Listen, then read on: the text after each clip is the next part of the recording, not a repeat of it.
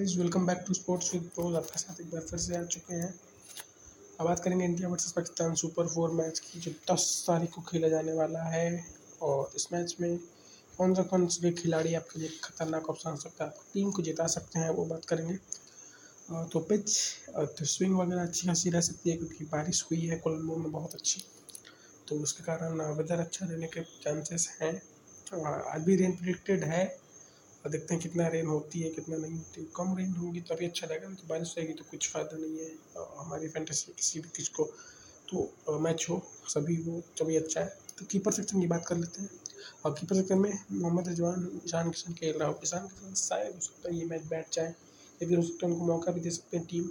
और देखना पड़ेगा कि राहुल वापस आ गए, राहुल की जगह पर ईशान किशन हालांकि अच्छा किया था, लेकिन शायद अगर राहुल पूरी तरीके से फिट हो जाते हैं तो शायद राहुल इस मैच में कर जाए, खेल जाए ईशान किशन नंबर 5 पे। तो ईशान किशन होंगे नंबर 5 के।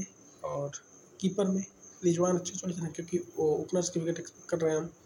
और तो रिजवान हो गए और राहुल। अगर इन राहुल दोनों को आप लेके चलिए। उसके बाद विराट कोहली, रोहित शर्मा, बाबर आजम, शुभमन गिल, फ़खर जमान, इमाम, इफ्तिखार अय्यर। इनमें से विराट कोहली एक अच्छे ऑप्शन रहेंगे। और पहले पिछले मैच में स्कोर नहीं किया था और नेपाल के खिलाफ बैटिंग का मौका नहीं मिला। रोहित पिछले मैच में अच्छे लगे थे, इन दोनों को लेके चले। बाबर रहेंगे, को आप पिक कर सकते हैं, अच्छी फॉर्म में लगे थे, पर नेपाल के खिलाफ पिछले मैच नहीं चला हालांकि। लेकिन इनसे 45 की पारी एक्सपेक्ट कर सकते हो आप। शुभमन गिल थोड़ा सा ये रस्टी दिखे थे पाकिस्तान के खिलाफ, और जब भी थोड़ी बड़ी टीम आई है उनके खिलाफ थोड़ा सा दिखे हैं फंसे हुए प्रेशर में बड़े गेंदबाजों के सामने। तो गिल को बाहर कर सकते हैं आप अगर चाहें इस मैच में तो।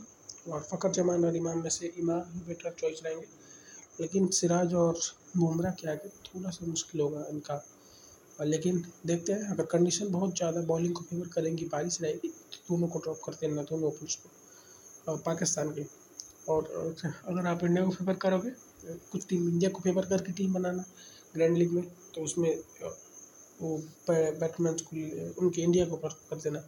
उसके बाद इफ्तिखार अहमद, ये भी एक अच्छा ऑप्शन रहेंगे, क्योंकि विकेट एक्सपेक्ट कर रहे हैं मतली, तो ये साझेदारी बना सकते हैं आके। 30-40 रन की पारी, 50 रन की पारी खेल सकते हैं। अय्यर और सेटल दिखे थे पिछले मैच में, हालांकि सेटल नहीं कह सकते, मतलब अच्छे दिख रहे थे जितने वो खेले थे।